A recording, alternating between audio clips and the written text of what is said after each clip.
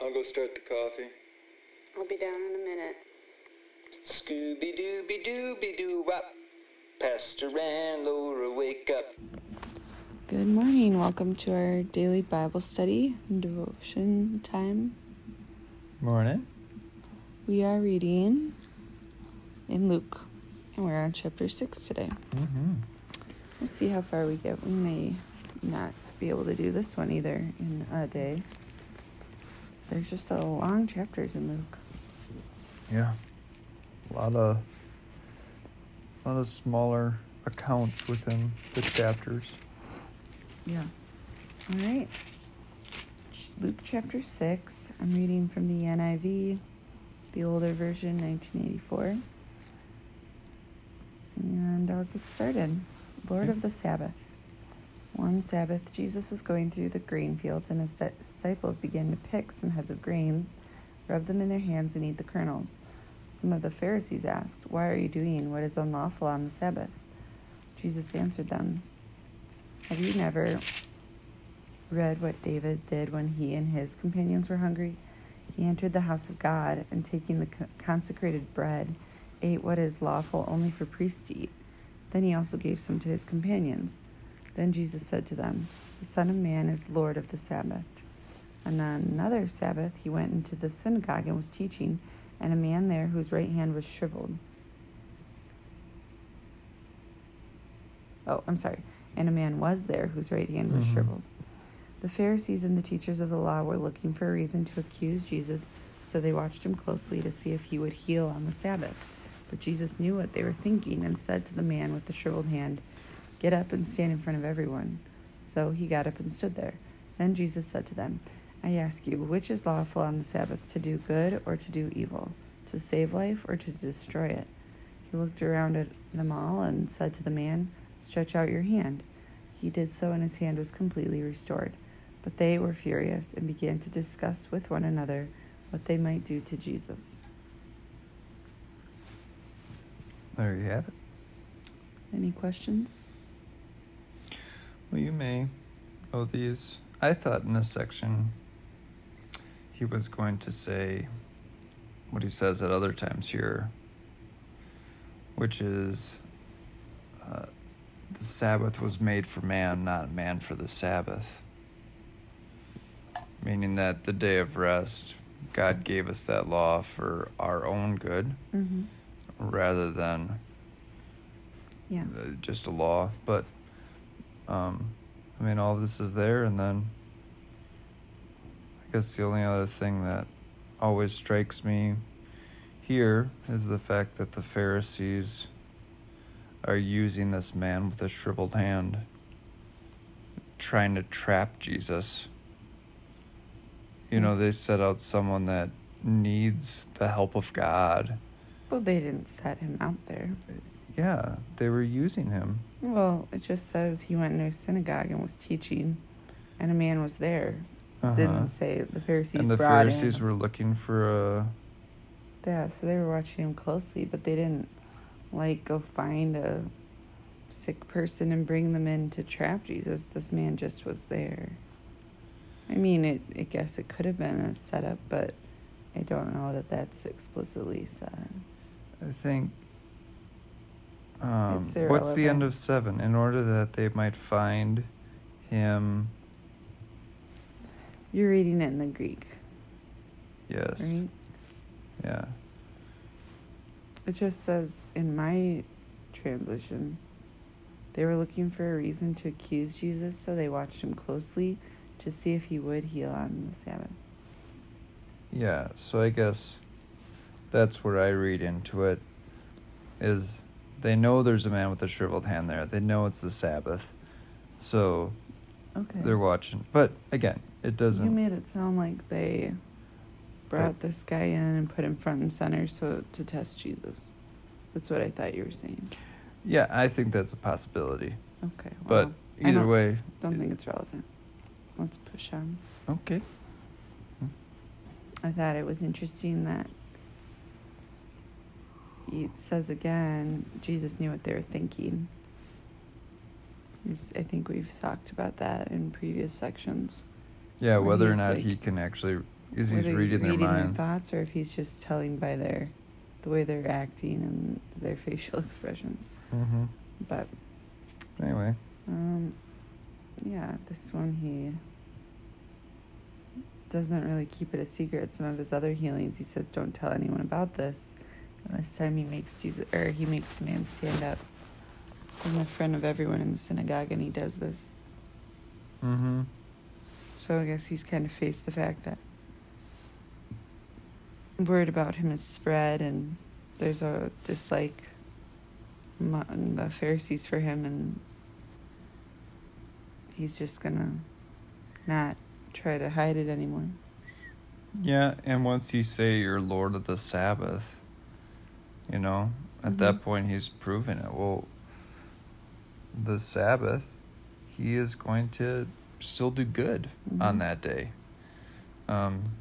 Just like God the Father still does good on the Sabbath day. Yep. It's the resting that we do is physical, but the resting that God did was just from the work of creating, but he still provides for us. So, anyhow. The 12 apostles. Verse 12. One of those days, Jesus went out to a mountainside to pray and spent the night praying to God. When morning came, he called his disciples to him and chose 12 of them, whom he also designated apostles. Simon, who he named Peter, his brother Andrew, James, John, Philip, Bartholomew, Matthew, Thomas, James, son of Alphaeus, Simon, who was called the Zealot, Judas, son of James, and Judas Iscariot, who became a traitor. So just a list of the apostles there. Mm-hmm. Guess striking, he picks 12 from them. Just another reminder there were more than 12 disciples along with him. Do you think it was like a basketball tryout or kickball at recess where they're all like standing there waiting to be chosen, and he's like reading off a list and who made the cut? I don't think so. That's kind of a silly thing to think about. Well, I'm just saying, if he called his disciples to him, like in the morning, everybody come here, and then he makes this announcement, I'm choosing you 12. Do you think the people who showed up there are like, what? I'm not one of the 12. Well, I think there's more of a... There's more said here than what's said. What? There's more said here than what's said. Jesus... Yeah, it's early. Jesus would have talked to them. So he spends all night praying. He comes down, he summons them. In the speculation that I have of this account of what he's saying is he sits down, he has a devotion with them, he prays with them, he says, these are someone I've selected. And then he lets the other disciples know that aren't chosen the mission that they have or what they're doing. It's nice. He says, okay, everyone come down here. Peter, John, James, Bartholomew, and then everyone else, you can go home. Thanks for your time. There's a... I see like a 1930s reporter or something. Yeah. Silly voice. No, I was... Anyway. I don't know what I was trying to channel there for. I think you're trying to say that he probably reassured the other people. He reassured them. He talked to them about what he's choosing them for. That's really nice to think about. It doesn't say that, but I'm sure he did at some time say that. It just was a thought of mine. Why did he call everybody here to make this like special announcement? Just kind of funny to think about in the morning. Saying Jesus wants to see you, and then going there and finding out you're not one of the 12 disciples. I don't know. Yeah. I mean, maybe they were relieved because they know, it's going to be this big commitment to give up everything and follow Jesus. And so maybe some people are like, that's fine. I just want to be a regular follower. Well, Matthias and Barsabas said, let us choose from... when they're choosing the disciple to replace Judas. Who's Barsabas? Isn't he the other one that was not chosen by... Oh, I'm sorry. I thought you were saying those two were the ones who were talking. No, when in Acts, when they 11 say that Yeah. in the Psalms it says they should choose another one. Sure. They say, let us choose someone who is with us from the beginning. Yeah. And it could have been from this group here. Probably was from this group that was there at the beginning. Yeah, the And- B squad. Just kidding. The reserves. No, well, the 72 still were I doing know. miracles and things Well, like we haven't that. gotten to that yet. Okay, Yeah. moving on. Verse 17. He went down with them and stood on a level place. A large crowd of his disciples was there, and a great number of people from all over Judea, from Jerusalem, and from the coast of Tyre and Sidon, who had come to hear him and to be healed of diseases. Those troubled by evil spirits were cured, and the people all tried to touch him, because power was coming from him and healing them all. Mm. Okay. That's kind of crazy to think about. What? A large crowd of his disciples? No. Power was coming from him. Mm-hmm. Because I don't think we've read about that in Luke, but the woman who just like touches his cloak and he says he felt the power go out from him. Mm-hmm. Yeah, But that means that there were other times where this wasn't happening, right? This implies that this is a special time. Wouldn't you say?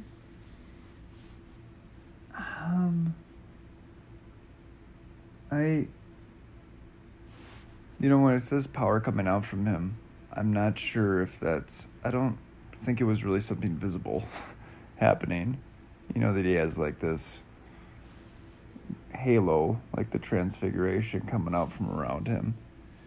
I kind of view it as, or think of it as these people had great faith that if I come to the Lord, and even if I don't ask him, but if I'm just in his presence, that God is able to heal me. And I may be diminishing, what God's power is there. I don't intend to do that at all, but because it happens in Acts too, where people just want the shadow of Peter to fall on them to be healed. Right.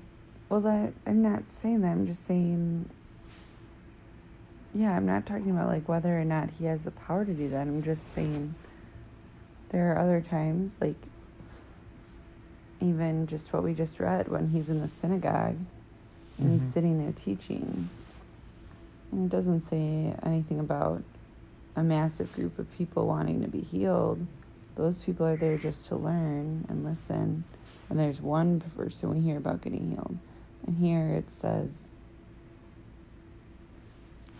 all these people came and there was power coming out from him. And I don't know, just there are other times where he's obviously does a lot of healings wherever he goes, but it doesn't say that specifically power is coming out from him. Yeah. And I don't know, it's very interesting because it's his power. And it's also, it seems to be there when he's surrounded by a group of people that strongly believes in him, Mm-hmm. So there's a group of believers that are there. And it's almost as if, I don't know, the analogy of light and darkness that's used often. When you have a lot of this faith around each other, it's a brighter light that's more powerful. I don't know. I haven't, I guess, thought about that But too much. I mean, just rather than just the fact that, it would be people who have faith in him, who want to be healed, and who love him, because it's not like when he's just walking down the street, he brushes up against someone at a booth and they go, oh, my leg feels better. Yep. It's not just like power emanates from him and everyone who's nearby him is healed. It's, in this case, people who've gathered who have faith, and then they are healed. Yeah. So it and goes to that, like, your faith has healed you. in verse. in Greek, like the order of the words does matter. Like if you put a word at the beginning of the sentence, it's can be more significant. And again, in 18, right, the ones they were going to hear him. Like Mm-hmm. that was a primary reason. They were going to hear him and to be Yeah. healed from their diseases. Okay. So it's the hearing, right? The faith. I want to be strengthened in this way. I want to be, have the sin removed from me, and also, these earthly things. And God cares about both. All right, before I go into a sermon, I should stop. But Yeah.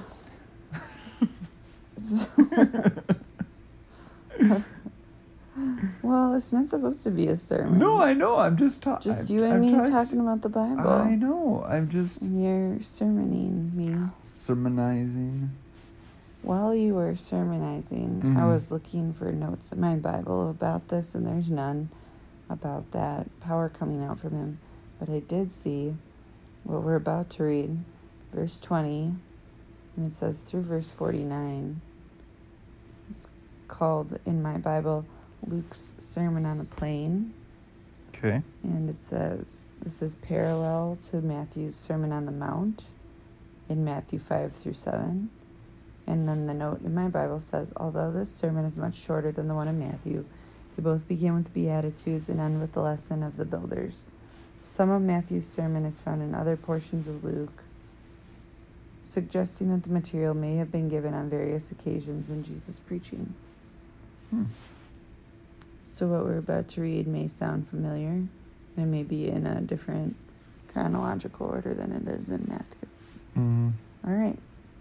Just thought I'd share that note because this is a longer section. I don't know if we're going to make it through the whole thing before our time is up. So we'll just start. Verse 20. Looking at his disciples, he said, "Blessed are you who are poor, for yours is the kingdom of God. Blessed are you who hunger now, for you will be satisfied. Blessed are you who weep now, for you will laugh.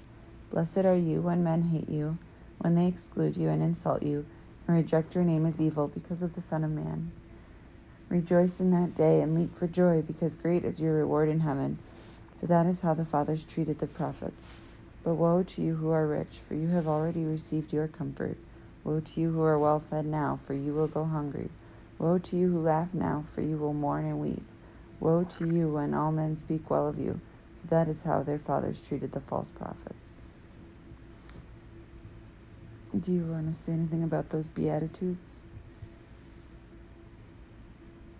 Just that, taking a vow of poverty doesn't make you more blessed, or if God has blessed you. Yeah, I think that sometimes, I don't think I've ever really thought this, but I think that I've seen it kind of manipulated into like a checklist, like, oh, you're poor, good for you, or you're hungry, good for you, or yeah, your life is filled with sadness, God said that you're blessed. It's kind of like, oh, if you do all these things, or if you've ever felt these ways, God's saying you're blessed. And I don't know, reading the woe to you who laugh now, like, am I supposed to feel guilty when I'm laughing and, my life is good? I don't think so. Well, that's what I'm saying. This is much deeper than just like, if you're rich, God's not mad at rich people. There's plenty of well-to-do people in our church and our church body at large in the world, and that doesn't mean they're going to hell. And everyone, in America, pretty much is well-fed. There's, compared to countries around the world. And then, laughing, people speaking well of you. It's like those woe to you statements aren't supposed to make us feel bad. No, it's what's the overarching theme? It's to judge whether or not God loves you by your experiences that are in this life. And if our goal in this life is just to be rich, just to be merry, just to have people like us, whatever it takes. Well, it's about, like earthly pleasures. Yeah, then, well, we can easily push God aside, to store up treasures for ourselves just on earth. And I think that's the theme. It's not one or the other. The last verse in each one of those sections, because 20 to 22 is like pros, and then 24 to 26 is like the cons, like it's point for point opposite. Last verse where it says, "Blessed are you when people hate you, because they rejected the Son of Man, and then woe to you when people speak well of you." That's how people treated the false prophets. I feel like that's the kind of one of the main ideas, is that your life on earth, and I feel like you and I have talked about this, multiple books that we've read so far, Acts and maybe Galatians and definitely Jonah. When you're doing what God says and you're calling out sin, or you're preaching the law and the gospel, well, maybe not so much the gospel, but people, that won't sit well with people, because their conscience will be whatever, hurt or challenged or whatever. And so if you're doing the right thing, you're going to stand out and possibly be disliked. And if you're always just saying what people want to hear, then you're probably not saying the truth. Yeah, exactly. There's examples, you've said this, but of wealthy people in the New Testament that were, Mary Magdalene and Martha and Lazarus were probably wealthy. Mary and Martha? Yeah. Mary Magdalene? Mm-hmm. What? When they bring... I thought Mary Magdalene was different than Mary and Martha. It might be There's a lot of very Marys. Early in the morning that I'm maybe I'm confusing. Am I crazy? I don't know. But when she brings the jar of pure nard and anoints Jesus' feet, that's a salary for an entire year. Oh yeah. There's okay. I think that's something that's significant. But anyway, yeah, it's a interesting section. And we were having a conversation, yesterday. I'm not going to go into the whole thing, but just how the, kind of a blind sin of many Americans is materialism, that people really just search for earthly pleasures and judge, the blessings or God's love for them by what they have or the comfort that they have here on earth. And Jesus just speaks right through that. Yeah. Well, I think it's right. Seeking money and seeking to be rich. Mm-hmm. Because if you make smart investments and do your work well, God will, I don't want to say he will reward you. There's some people who work hard and they never, make $1 million. But people who do make money, but their focus is still on God, that's fine. Mm-hmm. But if you're always unhappy and seeking more, and that's where the trouble comes in. Well, I know, but if we lived in a third world country and we had nothing, I don't think we would be defending this the way that we are. Not defending. Or not defending it, but just I think I'm just explaining it. It's offending. Being rich. I'm not accusing you. I'm not rich. but Why would I? We defend are. it? like according Well, to the rest yeah, of the world, like the right. blessings that we But that's have. see, you're doing the American thing of comparing yourself to others. That's where materialism comes in. When you have, like enough to get by.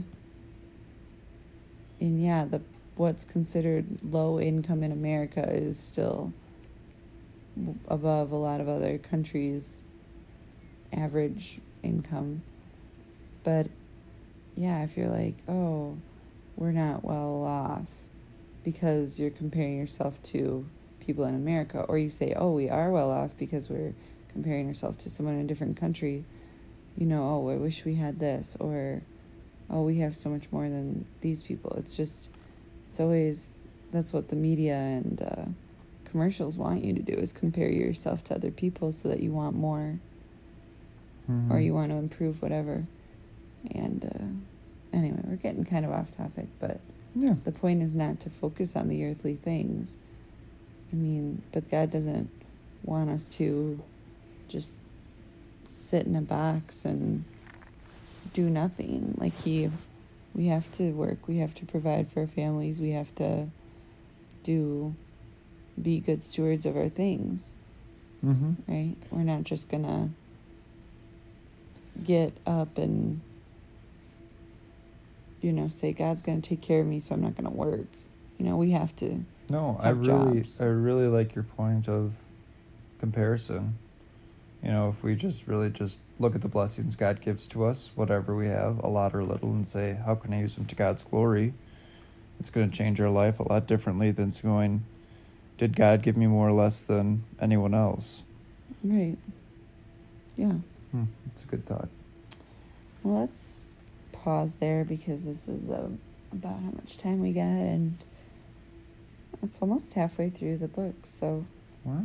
well, didn't plan it that way, but okay, maybe it's not almost halfway. We got to verse 26, and there are 50 chapters. Oh, yeah, that's 49. We're over halfway. Okay. all right. The rest of the section is in red letters, which that means this is all just things Jesus is talking to them about. So the rest of his sermon, we'll do that tomorrow. Have a good day. Scooby-Dooby-Dooby-Doo-Wop. Pastor and Laura wake up.